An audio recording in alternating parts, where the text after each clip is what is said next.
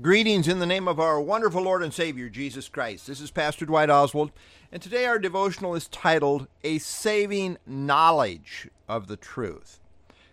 They say that knowledge is power, and often this rings true. But there is a certain kind of knowledge that is essential to a person's eternal well-being, and that is the knowledge of God's gospel truth. The Bible, God's Word, is very clear that God desires all people to be saved and to come to the knowledge of the truth. 1 Timothy 2:4.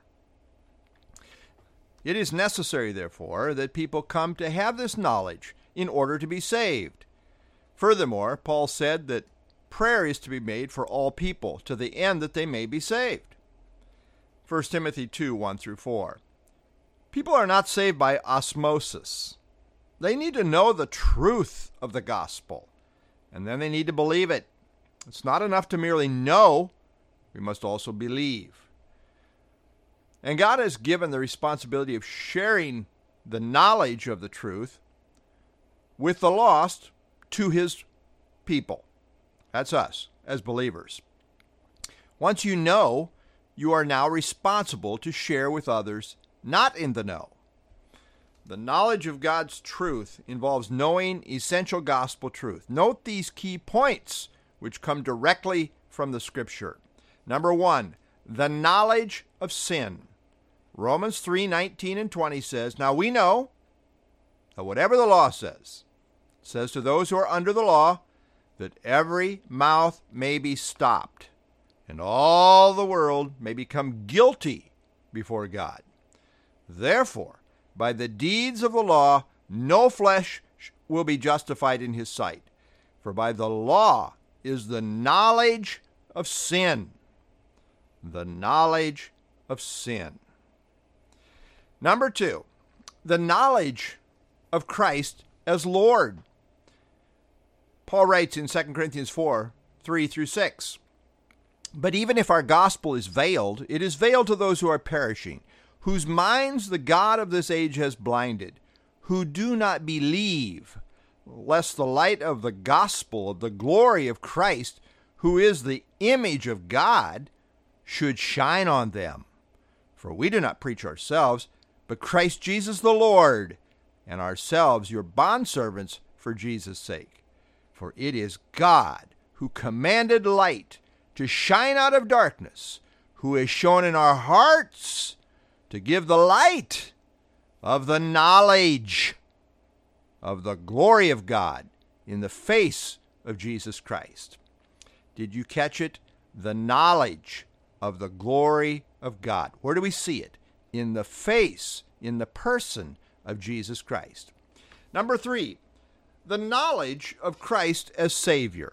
We read in 1 Timothy 2:4-6, that God desires all men to be saved and to come to the knowledge of the truth. For there is one God and one mediator between God and men, the man Christ Jesus, who gave himself a ransom for all, to be testified in due time. Did you catch it? Knowledge of the truth. God desires all to come to the knowledge of the truth. What is it? There's one mediator. He gave himself a ransom for all. Jesus alone is Savior.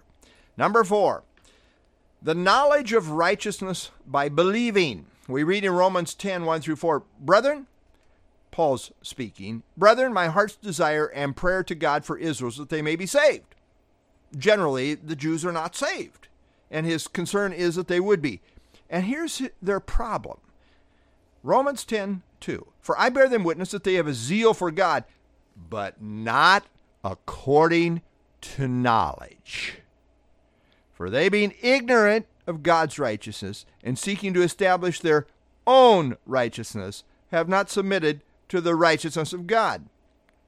For Christ is the end of the law for righteousness to everyone who believes. We receive the righteousness of God by believing, by faith alone. And finally, we need to understand there is accountability for the knowledge of the truth.